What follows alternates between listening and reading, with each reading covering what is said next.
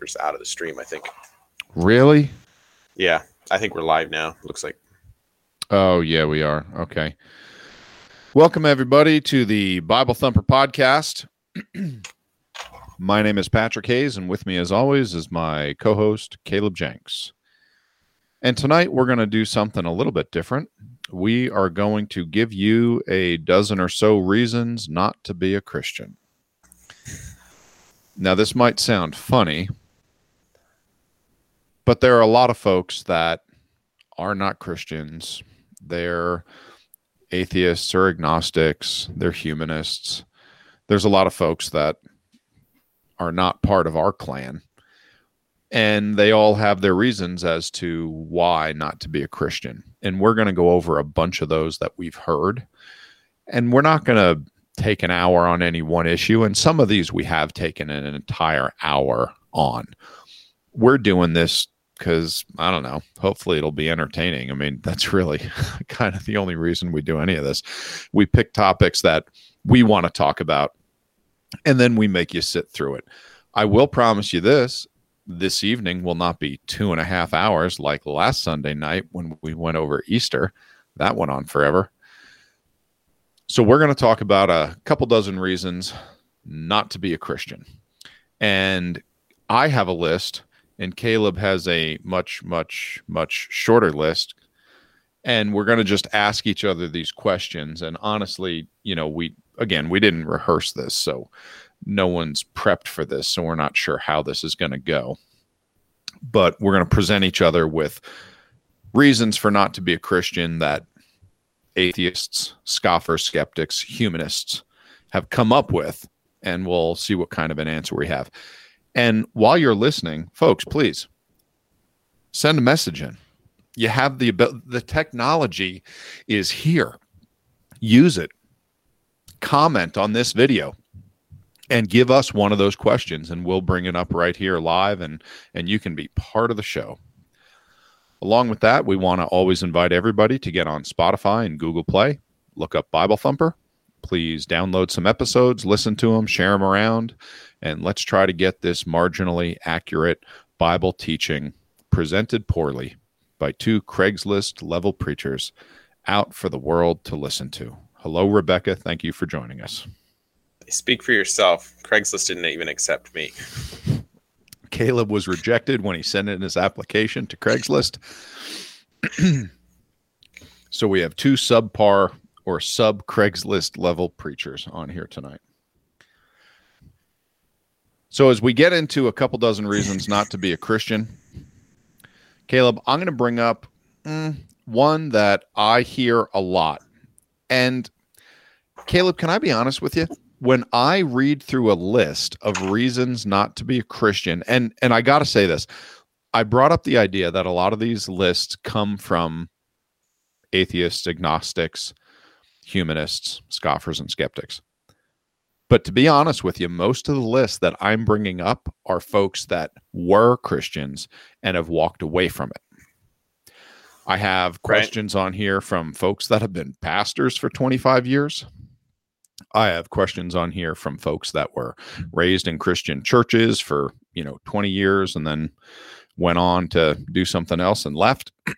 So a lot of these questions are coming from folks that, I don't know, it feels like they kind of have a chip on their shoulder. Whenever I read the articles and look through this information, I really feel like, they are upset. Hey, Sharon, thanks for joining us. Glad you're with us. Okay, Caleb, question number one, or problem number one of the reasons that I'm not going to be a Christian is that the biblical creation story is impossible. The world is billions of years old. God did not create the world 6,000 to 10,000 years ago. Boom. So you heard it here first. Yeah, I guess you were obviously the wise guy that was there from the get-go, so you know it because you've been there, or aside from that, you've sourced your wisdom to sources. The interesting thing about that is that they're depending on other people that were never there to tell the story, right? Because you could never go off of a history book that actually tells the story that was recorded thousands of years ago. Let's try to rewrite history now as good as we can based off of the best technology that we can come up with to try to recreate history.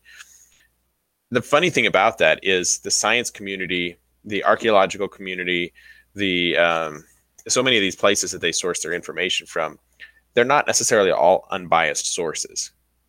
So the problem with the bias in the Bible is that the historical account is written by biased people, right? They're believers in God. And so you can't trust that because it's coming from a biased source. But are their sources unbiased? When they say, well, the earth is billions of years old, are you sure? How do you know that? Are you sure they didn't have an agenda when they came up with this? The evolution story versus the creation story, where was it really just created as a counter narrative to try to refute Christianity?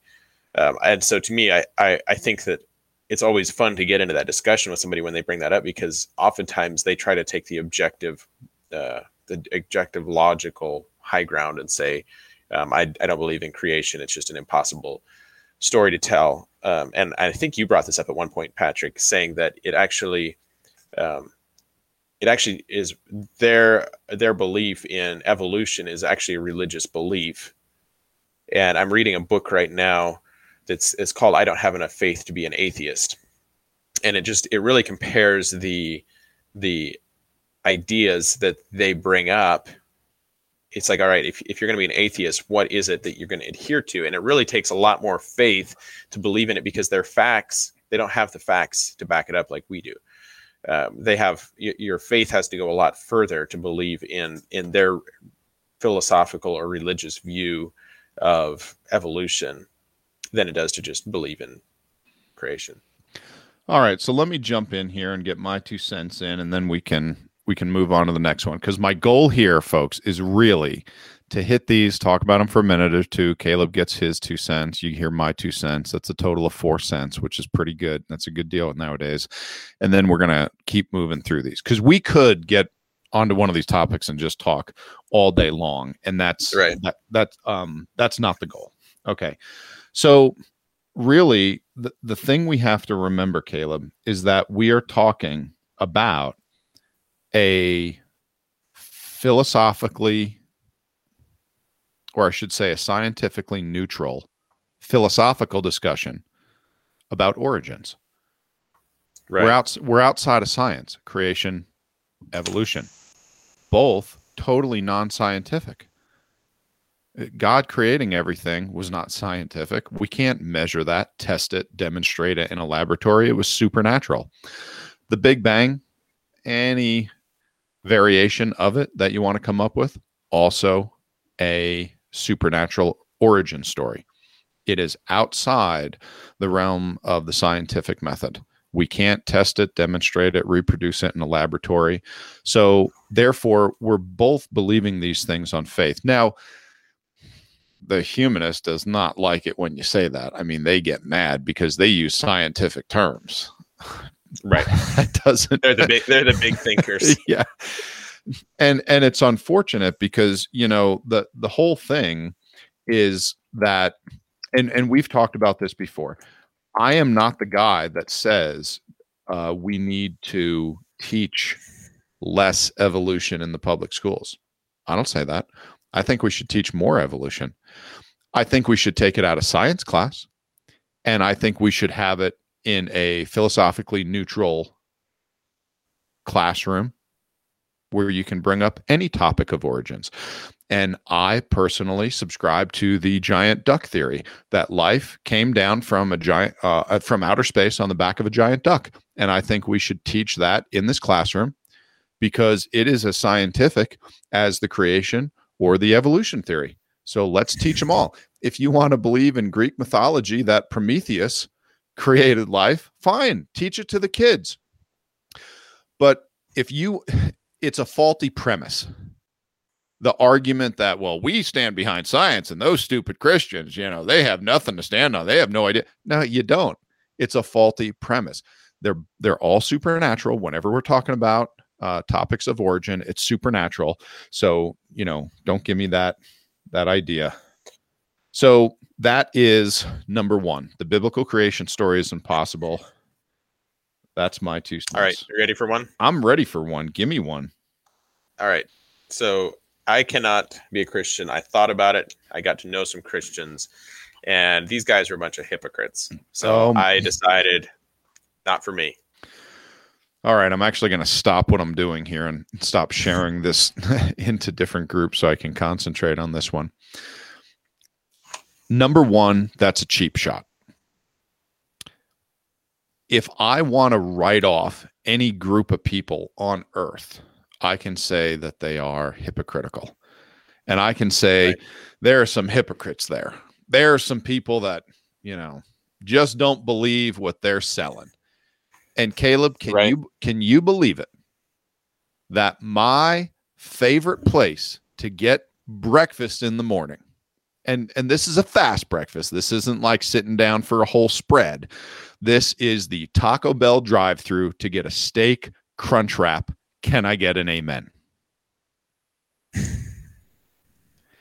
That's your favorite place for breakfast? My favorite place. If I'm in a rush, a Taco Bell steak crunch wrap, that hits the bullseye. Now, I'm gonna have to go try it.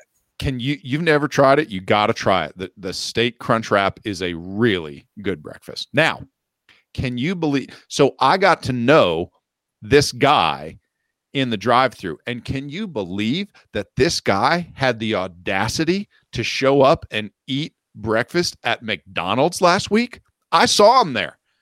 This guy doesn't believe what he's selling. So I am never going to Taco Bell again because I saw one of their members do something that I think was hypocritical. I don't agree with it, and therefore I get to write it off. It's a nonsensical idea. And here's the biggest problem, and we've spoken about this. We've talked about this before. Whatever you become a Christian, you get saved, you turn to the Lord Jesus, okay, and you call on him for salvation. You're no longer going to heaven, or I'm sorry, you are no longer going to hell. Your sins have been forgiven. You're going to heaven. And now you got to find a group of Christians to get together with somewhat regularly and worship with. Well, guess what? The best group you are ever going to find is going to be a big old group of sinners. That's it. And unfortunately, people have this idea of hypocrisy as if unless the Lord Jesus himself is teaching me, okay, I get to write off everybody else. Because Caleb, you don't live your Christian life perfectly. You don't live it even close to perfectly. And therefore, okay, I have a reason to write it off. Has anyone ever looked around at atheists and secular humanists? Are we to believe that there's not a hypocrite among them? See, the difference is, and we're going to get into this in a little bit, and I know I'm getting on a rabbit trail, they have no moral law. They have what we have talked about before, moral relativism. Because there is no God who created everything, who gets to make up the rules. Therefore, what do you feel comfortable with? Your morality can be different than the morality of those in Iran. And I'll tell you what, your wife is probably glad that she lives in Texas with you and your morality. Right. But we're not allowed to say that their morality is wrong. The only group we're allowed to condemn are the Christians because they try to live by their moral code and they fail. And we like to point it out and say that that is the best reason to not even consider their God. Keep in mind, all the Christians say that their God is perfect, but that doesn't matter. We just want to find the dumbest looking one out there, and there's one in every church, folks.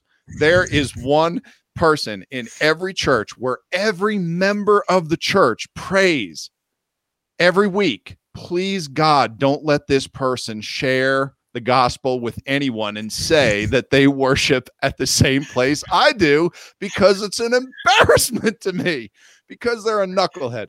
Every church you go to has a few folks like that. Okay. Every business you go to has a few folks like that too. Every family has a few folks like that. And guess what? That person in your family goes to church somewhere, and those poor Christians got to take them in and love them. And that's their burden to bear. So hypocrisy, I think, Caleb, the short of it is it's a cheap shot, and it's just a reason to write off Christianity as a whole.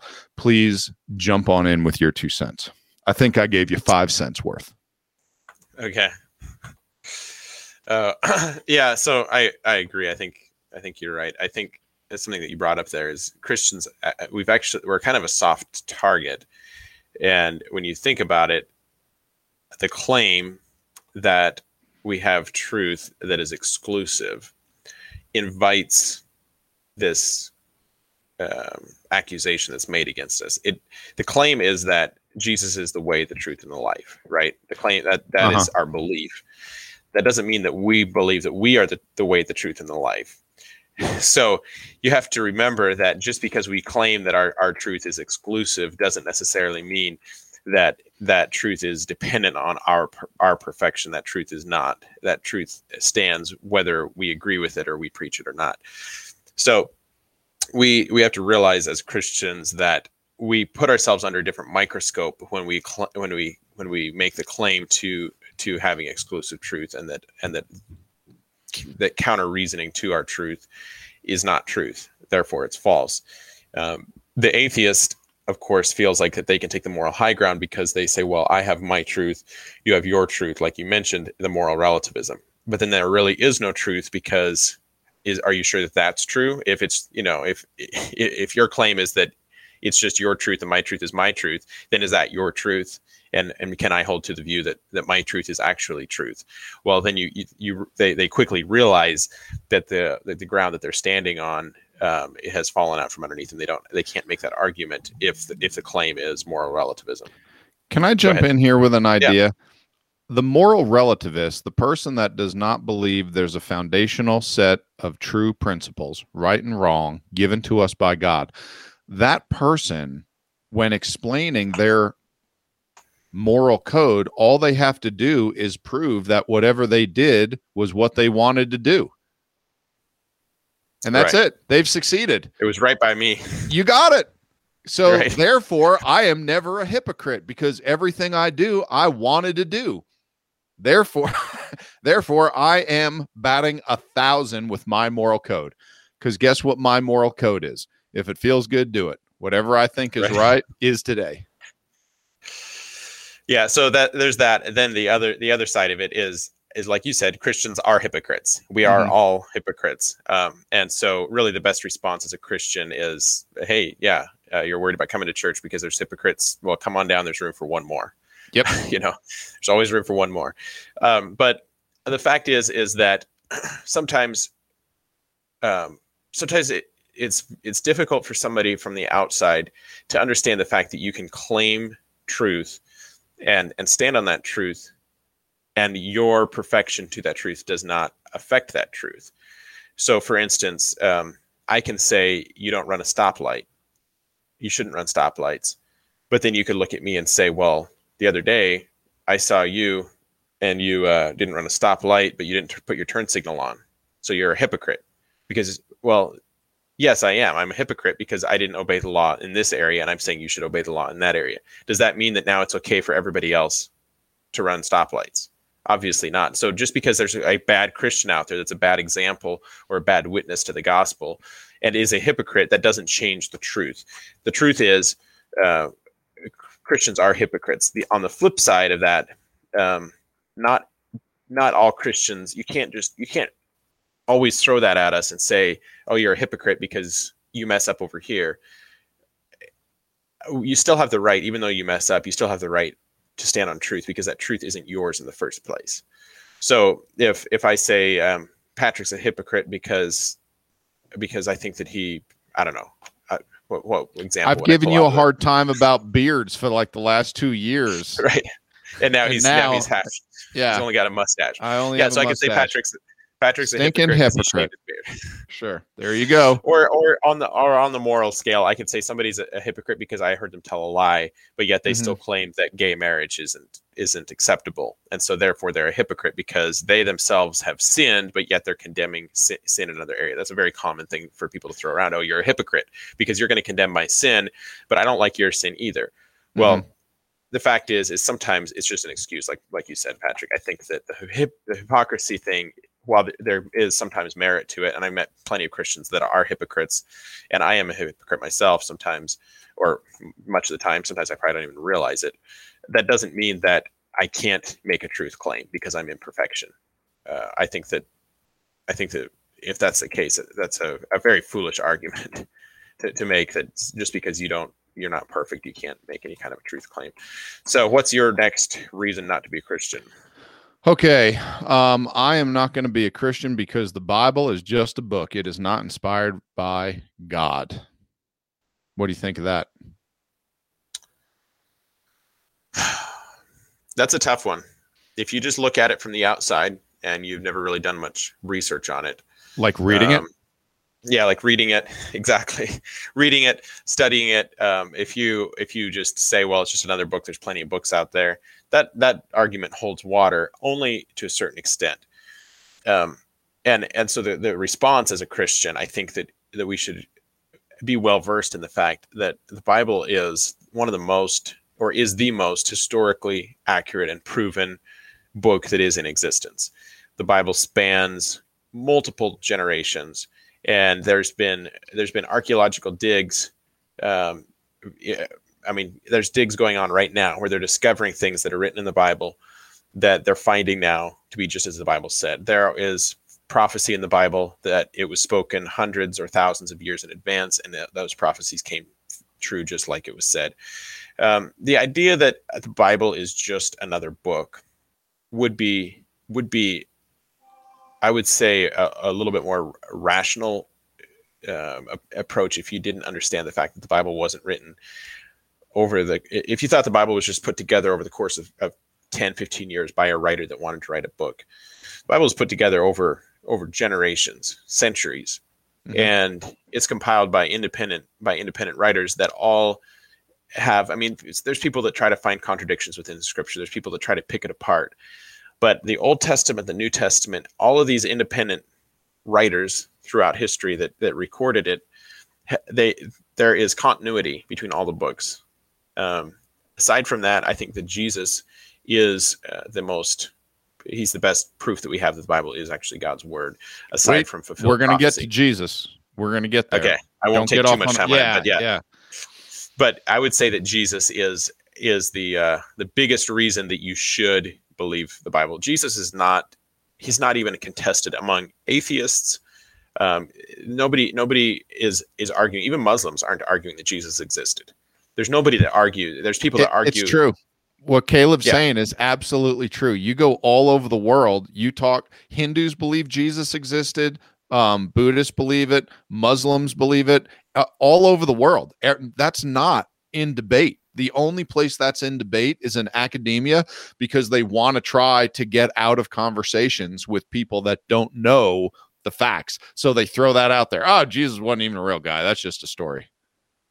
Well, and most atheists, their argument is never that Jesus didn't exist, because there's the evidence is insurmountable. They can't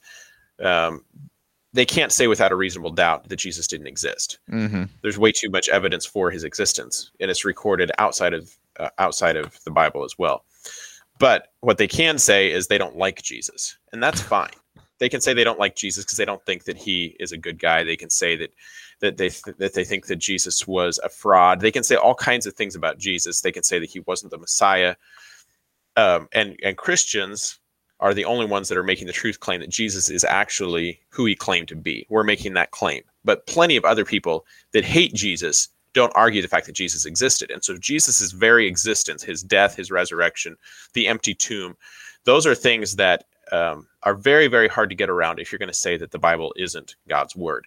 Because Jesus goes back, he not only fulfills much of the Old Testament prophecy, he also verbally confirms much of the Old Testament. And he never contradicts anything in the Old Testament. So, in fact, most of the Old Testament is written to point to Christ. So I think that Jesus is the number one reason that you should believe in. And of course, I said I wasn't going to get off on the rabbit trail of Jesus, but here we are. No, that's fine. Yeah, to me, Jesus is the number one reason that I would give somebody, and partly because Jesus tells us that if we seek him, that we shall find him. And I've found many Christians that start opening their Bible up as a skeptic, that through the course of that Jesus becomes real to them, and they encounter Jesus in a more personal way, and realize you can have a personal relationship with him. So that would be my response to the Bible isn't true claim. As far as the Bible not being true, here's what I'm going to tell you. The only way you're going to be able to come to that decision and be intellectually honest with yourself is if you become informed. My first question with everybody that writes off the Bible is, oh, that's nonsense. I say, okay, well, have you read the book? Have you read any of the book? Tell me about the parts of the book that you have read. And I'll be more than happy to explain whatever you come across that you disagree with and you think is nonsensical. But most people aren't going to do that. As a matter of fact, what we find is that the Lord says, seek and you shall find, ask and you shall receive, knock and the door will be open to you. And I found that anyone that wants to know about the Lord gets themselves a King James Bible and opens it up and starts reading through it, and they pray to God and say, God, I don't know who you are, but I really like to know. Can you please show yourself to me? After a couple weeks of that, they really struggle writing off everything as they did before. I'm not going to say that is every person, but what I am going to say is that a study of the Bible, and I had to do this. You got to remember, Patrick Hayes came from a secular, humanist, atheistic background. I was an atheist when I went off to college, and believe me, they weren't teaching me the Bible there at a state college in Vermont. And when I came to know the Lord, and it was after I read through the New Testament when someone challenged me to do so, I really had to come down to, and this is going to be another topic we're going to bring up here in a minute, I had to battle with the idea, am I going to believe this book? Not just enough of it to believe that Jesus is God and I want salvation, I want forgiveness of my sins, I don't want to go to hell. Am I going to believe this book? And Caleb, I got to be honest with you, one of the biggest problems with Christianity today is this idea that we have Burger King Christianity. You want to know what Burger King's slogan is? I figured you would know more what Taco Bell's slogan was, but go for Burger King. Sure. Well, while we're on the topic of Taco Bell, did you hear that they opened up the first Taco Bell down in Mexico that happened last month? Oh, really? Was that a big hit? Well, they had to change the slogan from run for the border to stay right here. That's funny.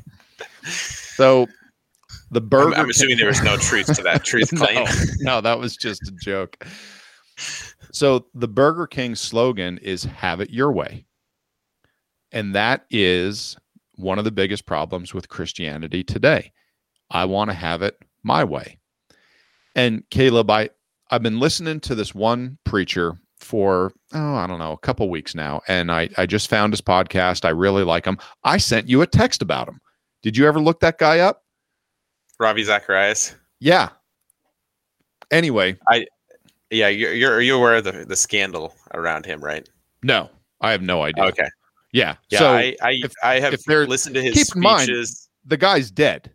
Okay, so this is really, the guy's dead, and I don't know what the scandal is or what happened. It didn't come out until after he died, but he apparently had assaulted people. But the interesting thing about this is here's a guy, and much of what Ravi preaches is spot on. Oh yeah, I love listening to this guy. And the fact of the matter is, I mean, he's very poetic. He's an Indian guy, and it's fun to listen to him because he seems like he has a lot of wisdom, much like David and in the a lot Bible. of experience around the world. Yeah, much like David or Solomon in the Bible, that we're imperfect men. Sure, that their imperfection doesn't change their truth claim. And I would say a lot of people, and myself included, I quit listening to Ravi Zacharias after it came out.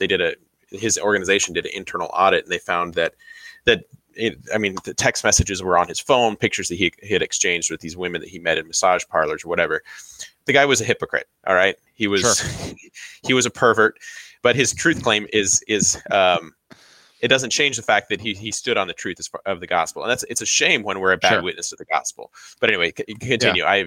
I'm well aware of Robbie. So what was the, well, and you got in the weeds, and I totally forgot what we were talking about.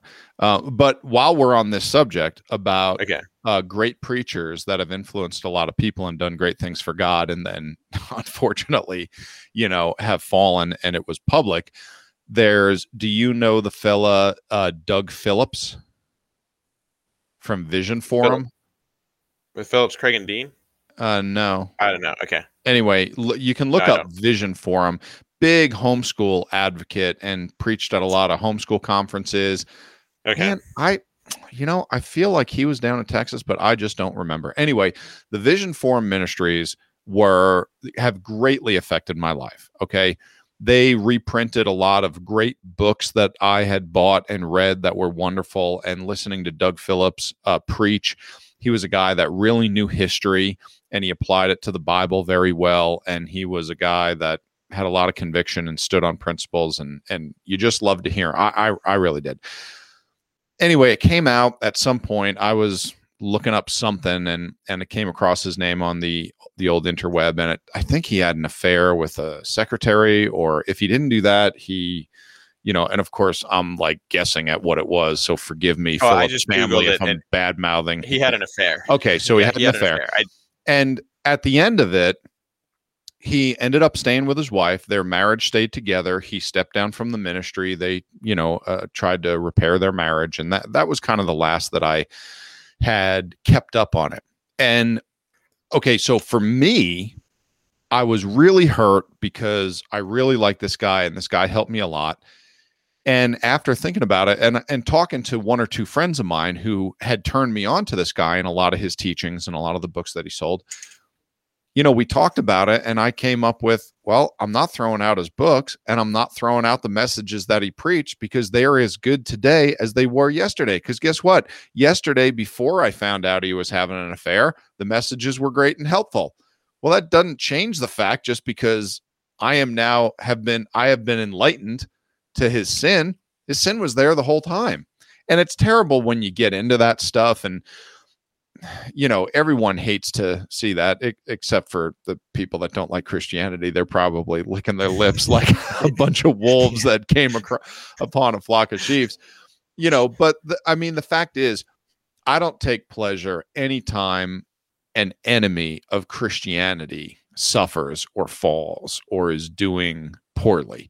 That's not, for me, Caleb, I've always wanted everyone on earth to get saved and to follow the Lord Jesus and to get that in their life, even the enemies of Christ, even the enemies of Christian principles, and even the people that hate Christianity. More than anything, I would have loved to have seen them get saved and go to heaven one day when they die. Now, we were on the topic of the Bible. Right. And we can't believe the Bible. So I don't remember where we were with that. We kind of backpedaled into hypocrisy. Yeah, exactly. Yeah. So my next question here. Give me a question. It was very similar to your question. So this may trigger some more thoughts on the Bible. Yeah. So the idea that Christians only believe the Bible because the Bible says that they should. And this is, I would say, very similar to the last question. It was just my way of writing down the same question, but it's a little different in that the claim is I can't believe the Bible because the only reason that you believe it is that the Bible tells you should believe that it's true. Okay. So no external source is the claim, basically. Well, and the long and the short of it is this, Caleb. So let me give you a personal anecdote, which is worthless as far as proving anything, but I'm just going to give you this idea because I don't think a lot of people have thought about this. It wouldn't be the first worthless thing that we've offered on the podcast. So we've given entire hours worth of worthless content. So for me, I'm not going to say that my life was great prior to Christ. I will tell you this, it was a lot easier. And as far as what I wanted to do with my life, I was already doing it. Right. I did not come to the point of believing and obeying the Bible because it said to. I did not want to believe and obey the Bible because I didn't like what it said. The reason I came around to obeying the Bible and doing what it says is because I believe God is real and I believe God wrote it. And I didn't get there because I opened up the Bible and I turned to Genesis chapter 1, verse 1 that said, "In the beginning, God created the heaven and the earth. This book is true. You better believe it." And I said, okay, Right. I'll believe those first two verses. Now on to the rest. I came at it very skeptical. And do you want to know the reason that there are so many Christians that we all call hypocritical? It's because they don't believe the Bible.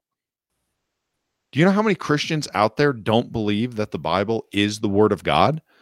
Do you know how many Christians out there don't even try to live according to its precepts? Do you know how many Christians don't read the Bible because ignorance is bliss? They don't want to know what it says.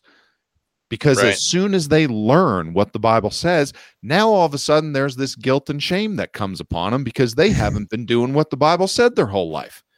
So Right. it's just a lot easier for a lot of us to just avoid reading the Bible altogether, and we can go on with our life. And it can be kind of a, I don't know, kind of a little hobby on the side where we just show up on Sunday mornings for an hour or two, and it's kind of our social club. And, you know, it's better than a lot of places for our kids to hang out because they're going to, you know, learn good things and be taught moral things. And they're going to try to keep the kids away from things that we disagree with in generally. And that's about as far as Christianity goes for a lot of people. And I hate to say that, but, you know, that's what you're going to get. Now, in a lot of other cultures, they will present missionaries, Caleb. If you talk to missionaries in Asia, in parts of the Middle East, Caleb, if you talk to missionaries, let's just stick with those. A lot of the religions that you find in those countries that fill up Asia and the Middle East, they will take what the missionary says and they will add it to what they already believe. Right. And a lot of missionaries think that they are being successful. And the ones that take their job very seriously make sure when they present the gospel, they say, please understand that you are not to just accept what you have been taught here today. You are to accept what you have been taught here today, and you are to reject everything in your life that does not line up with the man Jesus and what he taught. Right. And Christians today are doing the exact same thing that the Hindus and the Buddhists are doing, where they will learn about a new deity and they will add it to what they already believe. Right. I didn't get to believe in the Bible because it was convenient or because I liked it. I don't like a lot of what the Bible says. And the Bible tells me I'm not allowed to do most of the things that I really want to do. I do it because it's good for me. And that's what I've learned because God's real and he loves me. But again, full circle, I'm not going to get there unless I read the book and I seek out the truth. So, would there be a problem with only knowing truth of Scripture based off of the truth claim of Scripture? There would be. For me, there used to be, and there's not anymore. And this is what's interesting about it is when somebody gets to the point in their faith where they have examined the truth. My faith right now, I can tell you that beyond a reasonable doubt that I believe that the Bible is God's word. And I didn't just come to that by a blind faith, but it's a reasonable faith. I did examine the evidence that was presented to me. I haven't just said, all right, I want to believe this because I was told to believe this. Mm-hmm. But once you come to that conclusion, then if you believe that the Bible is God's word, then you do run into an issue where the Bible makes these outrageous claims of being exclusive truth. And this is the interesting thing. You mentioned pantheism and the problem of trying to introduce Christianity in with the pantheon of other gods and goddesses that they worship. It's easy for them to add Christianity in. But God from the beginning has been a jealous God, and he has said that we cannot worship any other gods. So it's always been an exclusive truth claim in the Bible. And this was very true in the Old Testament. It was very true in the Ten Commandments. It's been true from the beginning. The New Testament makes some very exclusive claims. If you look in 2 Timothy 3:16, it says, all scripture is given by inspiration of God and is profitable for doctrine, for reproof, for correction, for instruction in righteousness. We believe that as Christians. We believe that all scripture is inspired by God. So at that point, when you believe that, it now no longer is what you believe in the truth of the Bible dependent on external sources in order to believe it, because now you've come to faith in the Lord Jesus. You come to faith in the Bible as the Word of God, and so I don't have to check everything that the Bible tells me against external references now.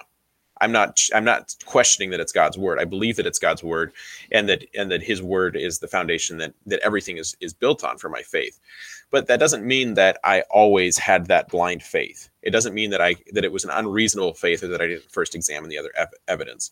And so I think that is that's the response for me when somebody makes that claim that the only reason you believe in the Bible is because the Bible tells you to believe in the Bible. I say no, that's not the only reason that I believe in the Bible. It's not the only reason that I first came to faith in Christ. Now, of course, now that I do believe the Bible is the Word of God, I believe it is the ultimate authority. But it's not like I just came to that because the Bible told me I had to believe it. And I think that if somebody's having those questions, those are wise questions to ask, and you should examine the evidence. Jesus doesn't seem to have much of a problem with the fact that he knows we have doubts. Thomas had doubts, and Jesus didn't condemn him for his doubts. He just said, "Here, stick your hand in my side." So Jesus will reveal himself to us, and he does it through his word.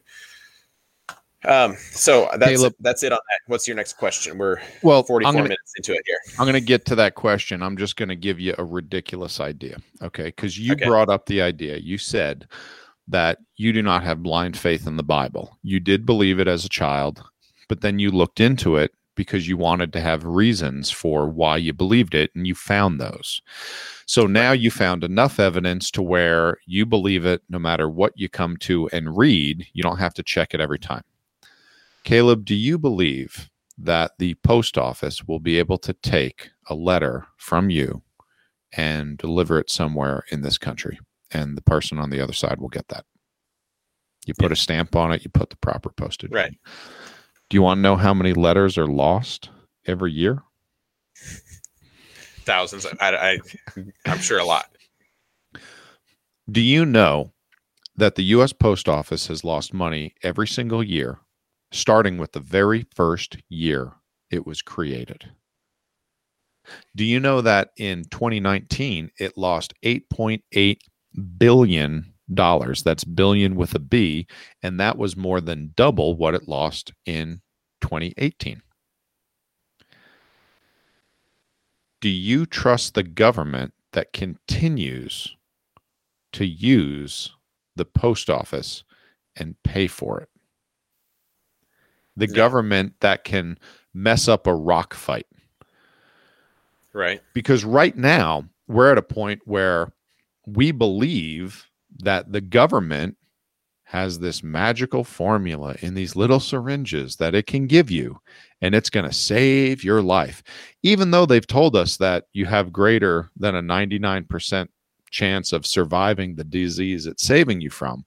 But we're told that, man, you better get this stuff. Otherwise, you are a terrible person and you're ruining the world and everyone's going to die, and panic and fear, and let's light our hair on fire and run in circles because it's a pandemic and we got to shut down businesses all over the world. Caleb, people have blind, unreasonable faith about things every day. Right. People don't check on it. Christians are a group that can actually stand up, and obviously not all, but we're talking about those who have read and studied the Bible. We can stand up and say, see right here, okay? We read it here. We found it out there. The history lines up. We can bring it all together and we can say it's not blind faith. I say anyone that believes that their financial future is going to be secure because the government promises to take their money and give it back to them in the form of Social Security is an insane person. Insane. Right. And we're talking, Caleb, about math that we can do on one 8.5 by 11 sheet of paper with no calculator. And people are trusting in that government that can mess up a rock fight to take care of their financial future. There are people that have blind faith in stupid things. Right. But don't tell me that I'm one of them. Right. Okay, Caleb. All right, so it's your turn. What's the next question? Turn. I don't believe in Christianity or the Bible because I don't need a supernatural threat or reward to choose good behavior. I don't need God telling me what's right and wrong. I can be a good moral person without God and the Bible. What do you think of that? Well, we got it's 8:48, so we got 12 minutes left. So I'm going to make this pretty brief. Yeah, it is a good question, but I'll keep my response fairly short. So I would say that. So your argument is that you can be good enough without the carrot and the stick approach. So the idea is that correct. Christians are only good because of the promise of heaven or the fear of hell. The carrot, really, and the stick. Really, the idea I would say is more so that the agnostic and the atheist and the secular humanist don't need the Bible to be good moral people. So therefore we can reject Christianity. That I think is the idea, is that morality is not tied to God. Right. Okay. So of course, then what determines reality, morality, and we've been over this in other episodes as well. It comes down to moral relativism. It comes down to, we just discussed this idea that Christians say that you can't believe the Bible because the Bible is making the truth claim that it is truth. So that's why you believe it. So they would say that's circular reasoning. Well, their idea that you can be a good person without having somebody tell you or dictate what is good and evil to you, that you just do what is right and wrong. Well, that's circular reasoning because they've just rejected the idea of right and wrong or truth in the first place. So I would say that to answer the other side of that question, I mean, obviously they don't have a foot to stand on there because that's circular reasoning to say that they believe the truth that there is no truth, and that truth can't be known, or that it's all subjective truth.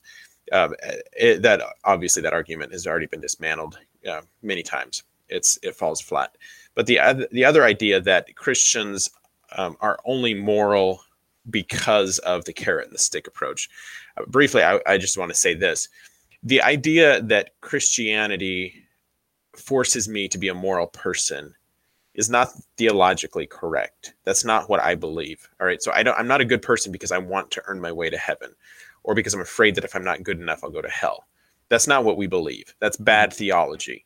And so they built a straw man argument there to say that we believe that the only reason that we're good is because of our hope of heaven or our fear of hell.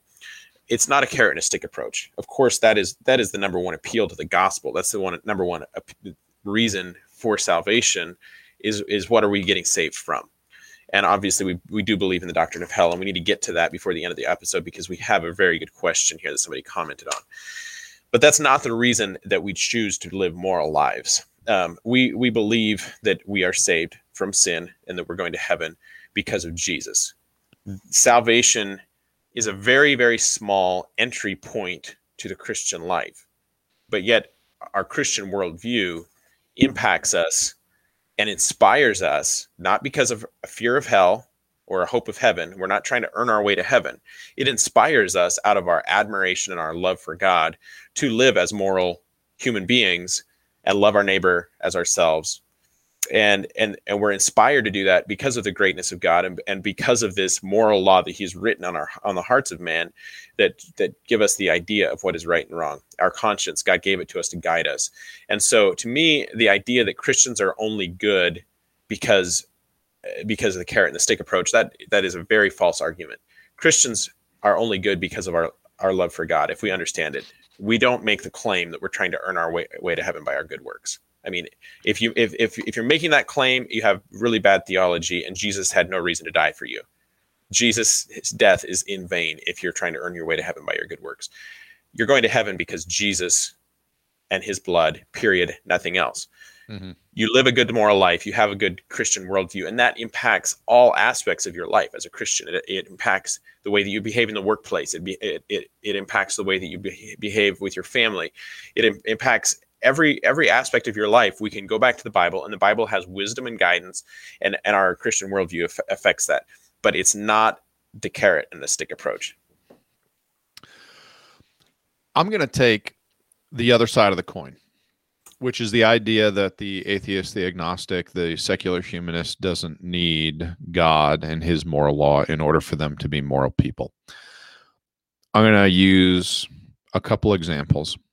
Number one, the criminal justice system proves you wrong. We have a criminal justice system in every town, in every county, in every state, and on a federal level. And the reason is because a moral code and a punishment of evildoers is required to keep people doing right. Now, I'm not saying it works real well. People are going to do right or wrong based on their desire. We try to evil people reproduce faster than you can incarcerate them, you're saying? We're going to try to have people think it through and decide that the consequences are worse than the benefit of their evil deeds. But the fact of the matter is, there does need to be a moral code, because if there is not one, then what you run into is Animal Planet. We're a bunch of cannibals. Why not, right? At the end kill of your the babies day, and eat them, right? At the end of the day, Caleb, what's the problem with it? If there is no right and wrong, there's no moral code, a foundation set by our Creator, God, then I can say that I don't like and agree with the idea that you're going to kill your children and eat them, but I really can't say that it's wrong. Right. We're only wrong if you think it's wrong. We're going back to, and really what we're coming down to is a form of democracy, which we all know is just civilized mob rule. The reason that slavery has existed all over the world, the reason that oppression of groups of people has existed all over the world, the reason that there is child sex trafficking in your town and in mine, in every county in America and all over the world. It's not a topic we like to get into much. It doesn't drive up viewership or listenership of any program because it's a horrible topic to get into. But the fact of the matter is, it is more popular. It is going on more often now, today, than at any other time in Earth's history. And the reason is because people are doing what they want. They're not, they get to decide what's right and wrong. And you know what? We're going to say, oh no, that's definitely wrong. Well, who gets to say? Because you got to remember, we're talking about the playground when the teacher has to take a phone call and she steps inside. So now it's just third grade. Caleb, has no one really read Lord of the Flies? Is that no longer mandatory reading for kids going through public school anymore? I had to read it. I would hope a bunch of our listeners. I've never read it. Okay, have you heard of it? It's a great book where a group of kids become marooned on an island. And keep in mind, we're going back over 20 years since I read the thing. I don't even remember why they got there. Maybe it was a plane crash or whatever. But this group of kids, and they seem to be about, third graders, end up on this island and they form their own government and they start making decisions as to right and wrong and what they have to do. And it just turns into chaos real fast. The book was entertaining for several reasons. And it was a great book and a great discussion in sociology, because anyone with kids read the book and said, that's exactly what would happen. And when the teacher goes back into the school, who ends up with the one dodgeball on the playground? Well, it's the biggest kid. That's the one that ends up with it, because they have the ability to force their will upon everybody else. And that's what ends up happening. That's the reason there are militaries. That's the reason there is law enforcement and a criminal justice system in your town. It's because people are more than happy to be dishonest, selfish, self-seeking in order to achieve gains in their own life, and they don't care if they are at your expense. Now, most of us don't do that because we don't want to get caught and prosecuted, because we understand what's going to happen. But when you have wicked leadership, it gets real bad real fast. And for some reason, people, whenever this discussion comes up, they don't want to look at any tyrant. Caleb, do you realize that I have family that fought in World War II? I have family that was in Vietnam. Do you realize what the people who were in charge were doing during those times? They rounded up everyone that disagreed with them, and they stood them against the wall and they shot them. They just lined them up in front of a ditch and shot them and pushed them into the ditch. And let me tell you, that was a pretty quick way to stop any kind of insurrection or rebellion against what you wanted done. The idea that there is no moral law that's foundational, that, keep in mind, transcends time, transcends culture, transcends gender and race. There is no group that is exempt from it.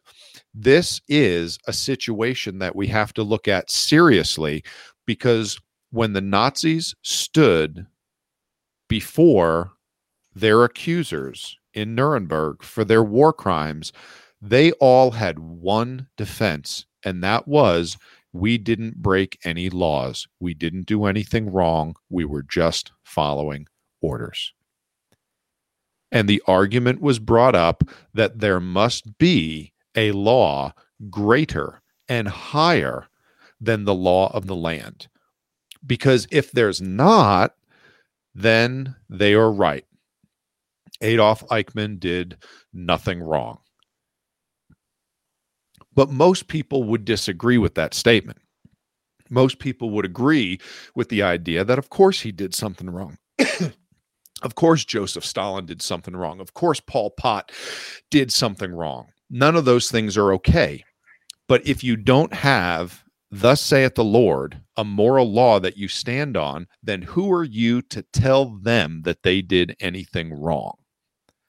Right. Someone has to make the decision, and if it's left up to mob rule, well, it's going to get ugly, and it's going to get ugly real fast. Caleb, let's go to Sean's question here, because he put in the effort to make the comment. He said that his issue, or he thinks that the issue with hypocrisy isn't the little stuff, but when religion is used as a reason to exclude and treat people poorly, or if you aren't a Christian, you are going to hell. Now, that's a shame because we're going to separate this into a couple different points. And I know that last statement is not going to go over well. Okay, Jesus would never do that. But I stopped being a Christian because I saw it in several churches I attended for years. Do you want to take a run at that first? Yeah. So before I do, I've got to just mention that I'm going to have to get off here pretty soon because I can't go much over tonight. I have an appointment. That's fine. Here. I got to meet with somebody going to look at some property. But so this is a very good argument. All right. If this is a very emotionally moving argument to make against Christianity. I don't know you, Sean. Hopefully you're still listening, and I'm impressed that I'm not sure if this is you playing the devil's advocate here or if this is you personally. But if it is you personally, I'm impressed that you're still seeking truth and watching the Bible Thumper here. And hopefully this will help you. Here's the problem is that Jesus is painted oftentimes through bad theology that's taught from the pulpits as the nice guy. Jesus is the nice guy, right? What a friend we have in Jesus, right? Everybody likes Jesus. Jesus would never do that, right? Jesus would never send somebody to hell. Never do anything that wasn't kind. He would certainly never yell. Caleb, he would never fashion himself a weapon like a whip. Right. And beat people in public and just trash a place by flipping furniture upside down and driving people out of there. He wouldn't do that. Right. Wouldn't do it. Okay, Prove so if me that's wrong, if that's the Jesus that you are looking for and following and have been told of, dive into the Word of God. And fortunately, you're here on the Bible Thumper, and we do get into some of this stuff on here. But start read through the Bible, and one thing that you can't do with Jesus is you cannot put Jesus in a box. They tried to put Jesus in a grave. Jesus didn't stay in the grave. And anytime that we try to put Jesus in a box and make him fit our convenient circumstances, all of a sudden we've created another Jesus. Mm-hmm. And there's a problem with that. Jesus is who he claimed to be, and he made some outrageous claims. He says no one comes to the Father but through him. By me. Yes. So if no one comes to the Father but through Jesus, then Jesus has the exclusive access to God. That is Jesus's claim. All right. Now, if Jesus is the nice guy that would never send anybody to hell, but yet Jesus says nobody goes to heaven except for through me, then all of a sudden, doesn't matter if he's nice or not, you got to go with Jesus, right? You can't go with your idea of Jesus. You can't go with somebody else's idea of Jesus. You have to go with Jesus's words himself. And so I want to propose this idea, and I'm going to try to do this as briefly as I can. I believe that God is a merciful God and that hell is something that he's created out of his mercy. And if God created hell, and if the idea of hell was something that exists out of a way for just to punish people because God was a malevolent God, Jesus was the bad guy, Jesus would never send people there. If that's the idea, then I understand your point. But my proposition is this: hell is a place where God has allowed evil to be. What's the word they use in a hospital when they have sick patients in a specific ward? Quarantined. Yes, he has allowed those that have rejected him to have a place where they can go and they can have their life, their autonomy without God. One of the problems that people have with Christianity is not all of these moral claims that they can make, all of these ideas of the fact that Jesus isn't nice enough. We, especially Americans, we love our autonomy. We love our freedom. That freedom came from God. We don't want God to steal that freedom from us, right? We don't want somebody to come and cram it down our throat and say, you have to do this, you have to do that. We don't want there to be a moral code that we have to live by or abide by. We love our autonomy. And the thing is about a Christian, when you become a Christian, you're making a public confession of the fact that you're dying to your flesh and you're going to live subject to God and to his word. So you're really giving up your autonomy as your freedom as a person. but that freedom was granted to you by God. There's another way that that freedom can be taken from you, and that would be if God forced you to be a good person. He forced you into heaven against your will. And I would propose that that God is a malevolent God. That God is a lot less nice than the Jesus that we don't like, that says, if you follow me, you can have eternal life. If you reject me, you can lose your eternal life and you can spend eternity separated from me. And when you look at the world, and I'm not trying to diminish hell by any means, the doctrine of hell is an important part of Christianity. But when you flip on the news, you see the power of hell unleashed in the world around you. You see people getting abducted. You see people getting raped. You see them being torn apart. You see terrible things that are gut-wrenching, that cause weeping and gnashing of teeth. The power of hell has already been unleashed in the earth. We see the power of hell and we reject it. And whether you're a Christian or not, oftentimes we find these things to be repulsive when we see this evil.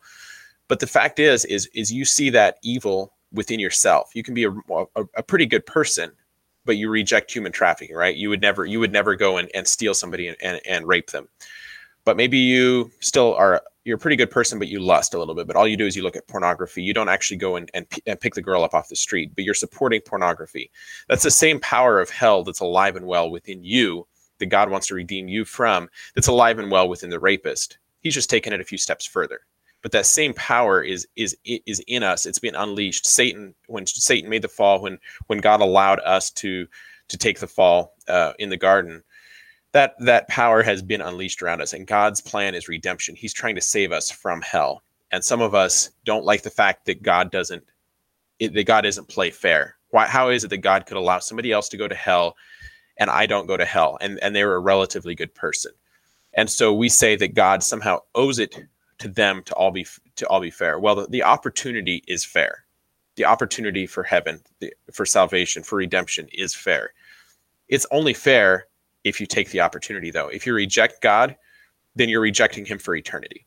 And so the idea that God is the one that's sending somebody to hell is actually a faulty premise. We're sending ourselves to hell by rejecting the truth of the gospel. So I believe that it's only God's mercy that he allows there to be justice, that he allows there to be when you see the pain and suffering and the evil in the world, there needs to be some sort of justice.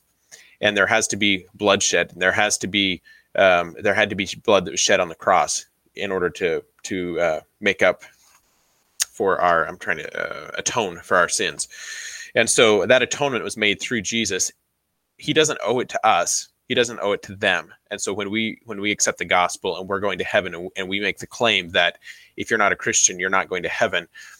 Yeah, that's an ugly truth. That's an ugly part of the truth, but it doesn't diminish that truth. And Jesus would and does make that claim. And so as Christians, we don't have to like that. We don't have to like the fact that there's going to be people in hell, but there's going to be people in hell, and they chose hell. God didn't send them to hell. They chose hell. And the opportunity was there. So that's my answer to that question is, yes, it sucks that not everybody's going to go to heaven, but Jesus says that he would that no man would perish, but that all would have eternal life. The opportunity is there for everyone, but it's only there for those that take it. Well put, Caleb. I'm going to just throw up 2 verses here in the comments, and I'm going to address this one as well. Sean is a friend of mine. He's been to my house many times. His little girl plays with my boys when he comes over, and he's come over to my house several times for a poker night, and I am his plumber, and I love Sean. Now, there are a couple problems that we need to look at very quickly. The 2 are this. Number 1, Jesus created hell. It says that he did that in Colossians chapter 1, verse 16. It says that Jesus was the creator and he created everything. It also talks about Jesus being the creator in John chapter 1, if you want a second place to, get a cross-reference there. The other thing it says is that Jesus is the only way. He said that in John 14, verse 6, and I hate to say it, it's a verse that is not brought up often enough. A lot of Christians don't like bringing this up because they know the reaction they are going to get.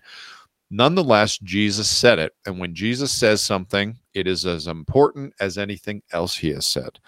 He said, I am the way, the truth, and the life. No man shall come unto the Father but by me. And I got to tell you, Caleb, as a Christian who gives the gospel to a lot of people, we'll say more than average, I don't like having to say that because I know the reaction I'm going to get. Out of everything I could tell you about Jesus, the number one thing people do not like is the fact that he said, this is it. I am the only way. It's not me and a bunch of other ways.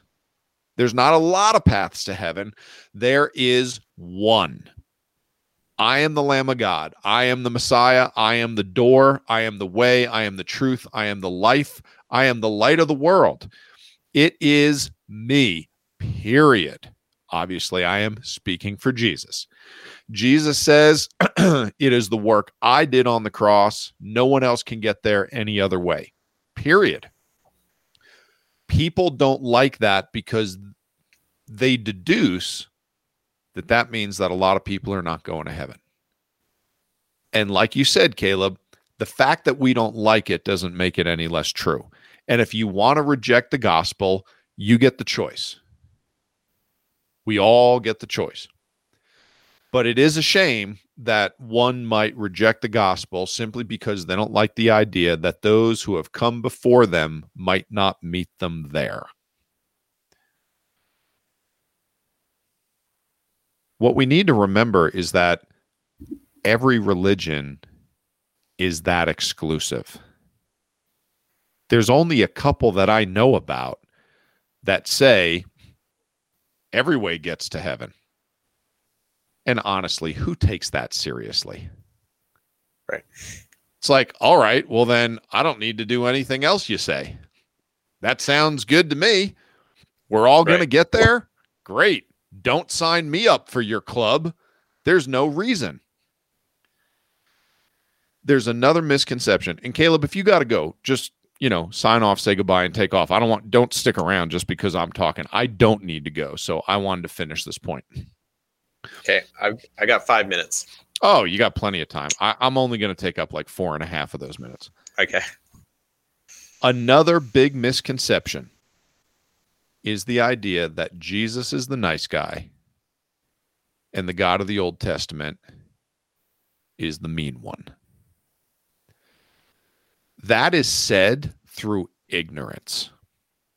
When you read through the New Testament, go ahead and read the Gospels and mark down every time Jesus called someone a name publicly. Or every time that Jesus said, oh, you were told that, I'm going to make it 10 times harder for you. Read every time Jesus set the bar impossibly high, because he never gave us a command that was even within reach. He says, you guys are a bunch of failures, and the only way you're going to achieve any of this is through God's help. That's it.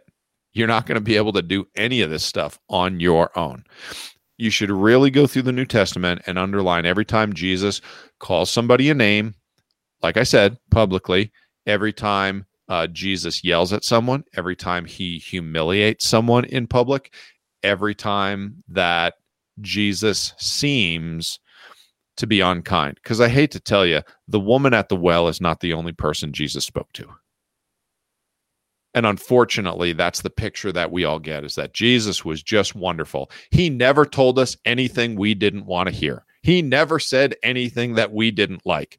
That is just not true. The second thing is the idea that the God of the Old Testament is this horrible, horrible person. I hate to tell you, guess what? The God of the Old Testament was Jesus. Do you understand that, everyone? I've been on a kick, and I've been saying this a lot lately, and I think this is going to be my hill to die on. This is going to be the Patrick Hayes saying that you're going to hear for the rest of your life. Most Christians are polytheistic. They believe in more than one God. They believe in a New Testament God, and they believe in an Old Testament God, and they think they're different. They are not. God the Father who met with Jesus, or I'm sorry, who met with Moses on the mountain. Okay. God that met with Abraham with the two angels right before they went into Sodom and Gomorrah. The God that was born of a virgin and walked the shores of Galilee 2,000 years ago and was crucified. The God that created everything in Genesis chapter 1, the God that dealt with all the prophets, that's the same God. It's the same God. There is no such thing as Jesus, the nice guy, and God of the Old Testament, the mean guy. It's the same person. And the problem is the God of the Old Testament was so patient and so forgiving. And so the Bible uses the term, and I love it, long suffering. It is insane that God put up with all the nonsense for so many years. The problem is, at the end of the day, guess what God also is? He is just. And that is one thing I love and one thing I am scared to death of when it comes to God is his justice. I've heard people say that they can't wait to get what they deserve. I'm like, I am not standing next to you. Because right. I don't want what I deserve. I know what I deserve. I deserve to be in hell with my back broken. I don't want what I deserve, and I'm grateful that I don't get that. That is exactly what the mercy and grace of God is. I'm not getting what I deserve. I am getting something way better, something that I do not deserve. I get to go to heaven. So the misconceptions are God of the Old Testament bad, God of the New Testament good. It's just not the case. With that being said, it is always terrible when anybody uses the Bible as a tool to beat over someone's head and make them feel bad and try to oppress them in any way. It's terrible. I can't stand guys like that. Bible thumper guys, man. Every Bible thumper out there. But let's face it, Caleb, and you and I know this. You and I use the term Bible thumper because we believe what the Bible says. And that's the case. We have strong convictions about what the Bible says. Caleb, have you ever met or have you ever seen me being real mean to any form or type of Christian in your life? Have you ever seen me being the meanest I can think of you being is when you send me harassing texts about the fact that I don't pull my own weight on the Bible thumper or something like that, or that I haven't bought Bitcoin as early on as you did. No, you're a gentle, generous guy, but your truth you don't have to dumb down your truth in order to be gentle or kind. Correct. I don't have to change what I believe. I don't have to be soft in my convictions in order to be kind. Do you think that Jesus set aside what the Bible said? Do you think Jesus set aside the truth of the Word of God? Not even one time. Not one single time. He held to and believed the Bible 100%. He lived his life by it across the board. He just did it accurately the way it was intended to be done from the beginning, rather than the way that the people of the time, did, which was messing the Bible up. When you read about or see the Ku Klux Klan, who, by the way, are the dumbest group of morons you've ever run into because they spell Klan with a K. They can't even get their own name right. And they use the Bible as their reason for discriminating against blacks. And also, get this, Jews. And then they go on to say that they are the true Bible-believing Christians who worship Jesus, their Lord and Savior, who, by the way, Caleb, was a Jew. Jewish. Talk about the dumbest white men I have ever seen or heard of in my life. And yeah, they use the Bible in order to excuse their horrible actions. I don't know a single Christian that is okay with that. Are they out there? I'm sure they're out there. I don't know any. None go to my church. I mean, it's absolutely insane. Are there people who are Christians who are hypocritical, who aren't nice, who are, not patient and sometimes mean and dishonest? And here's what you got. Run the whole gamut of, well, I've met people that are this and this and this and this, and you got a list of 100 things. Well, guess what? Their kids go to school with your kids.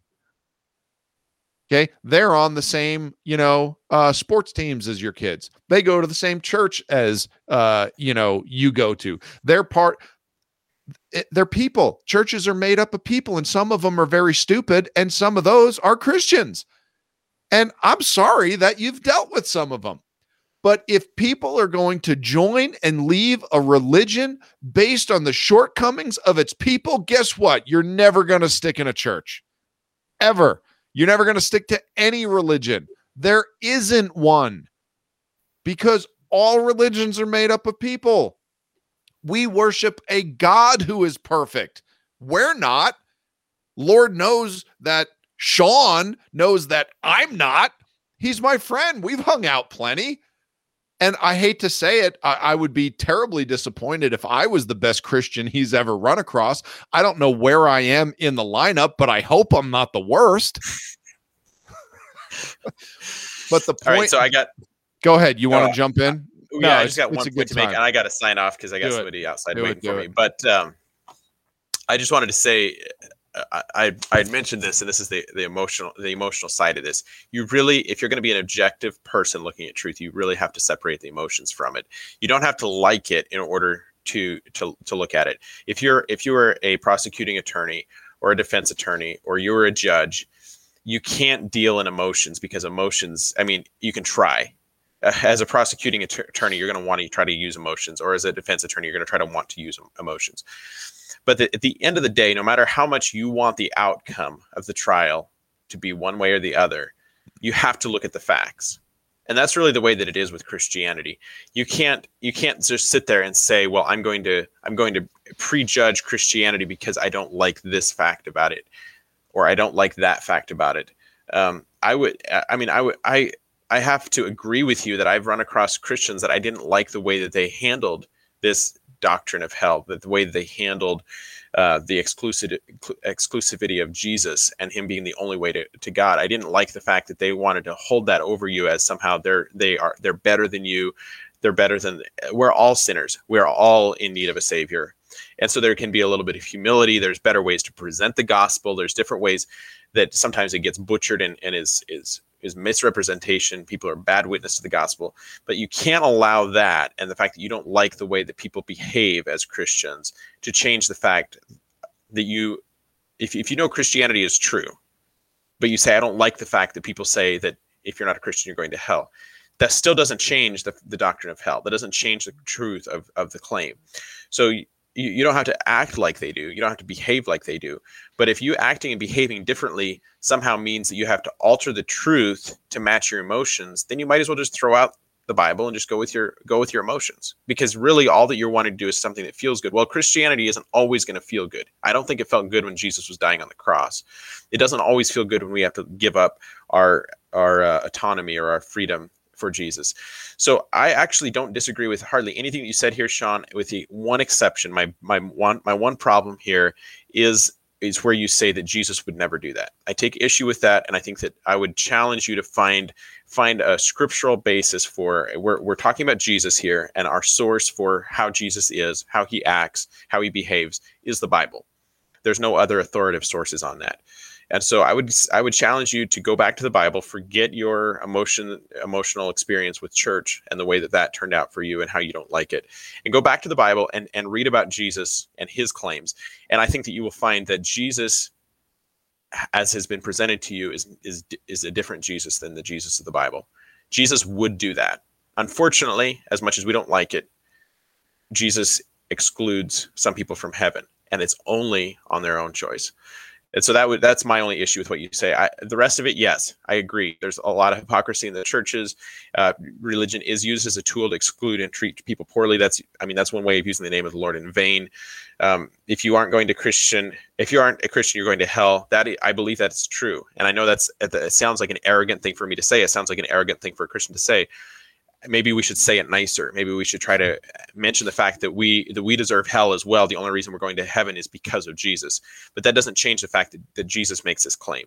Jesus would never do that, was the next thing you said, and I definitely disagree with that. You stopped being a Christian because you saw it in several churches that you attended for years. So obviously you've been exposed to church. You're not a stupid person. You've been around the gospel. I would just challenge the idea that you believe that Jesus wouldn't do that, because I actually disagree with that. I believe that Jesus would do that.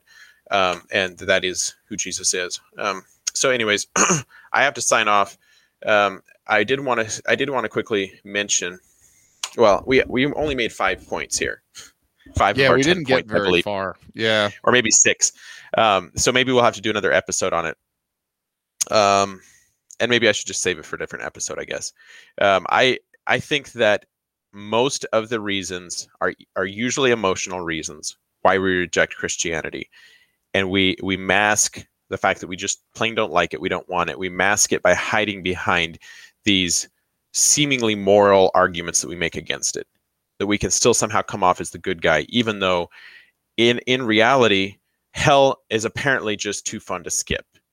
And for a lot of people that reject heaven and choose hell over heaven, they chose it because they were going to enjoy the pleasures of sin for a season, as the way the Bible puts it.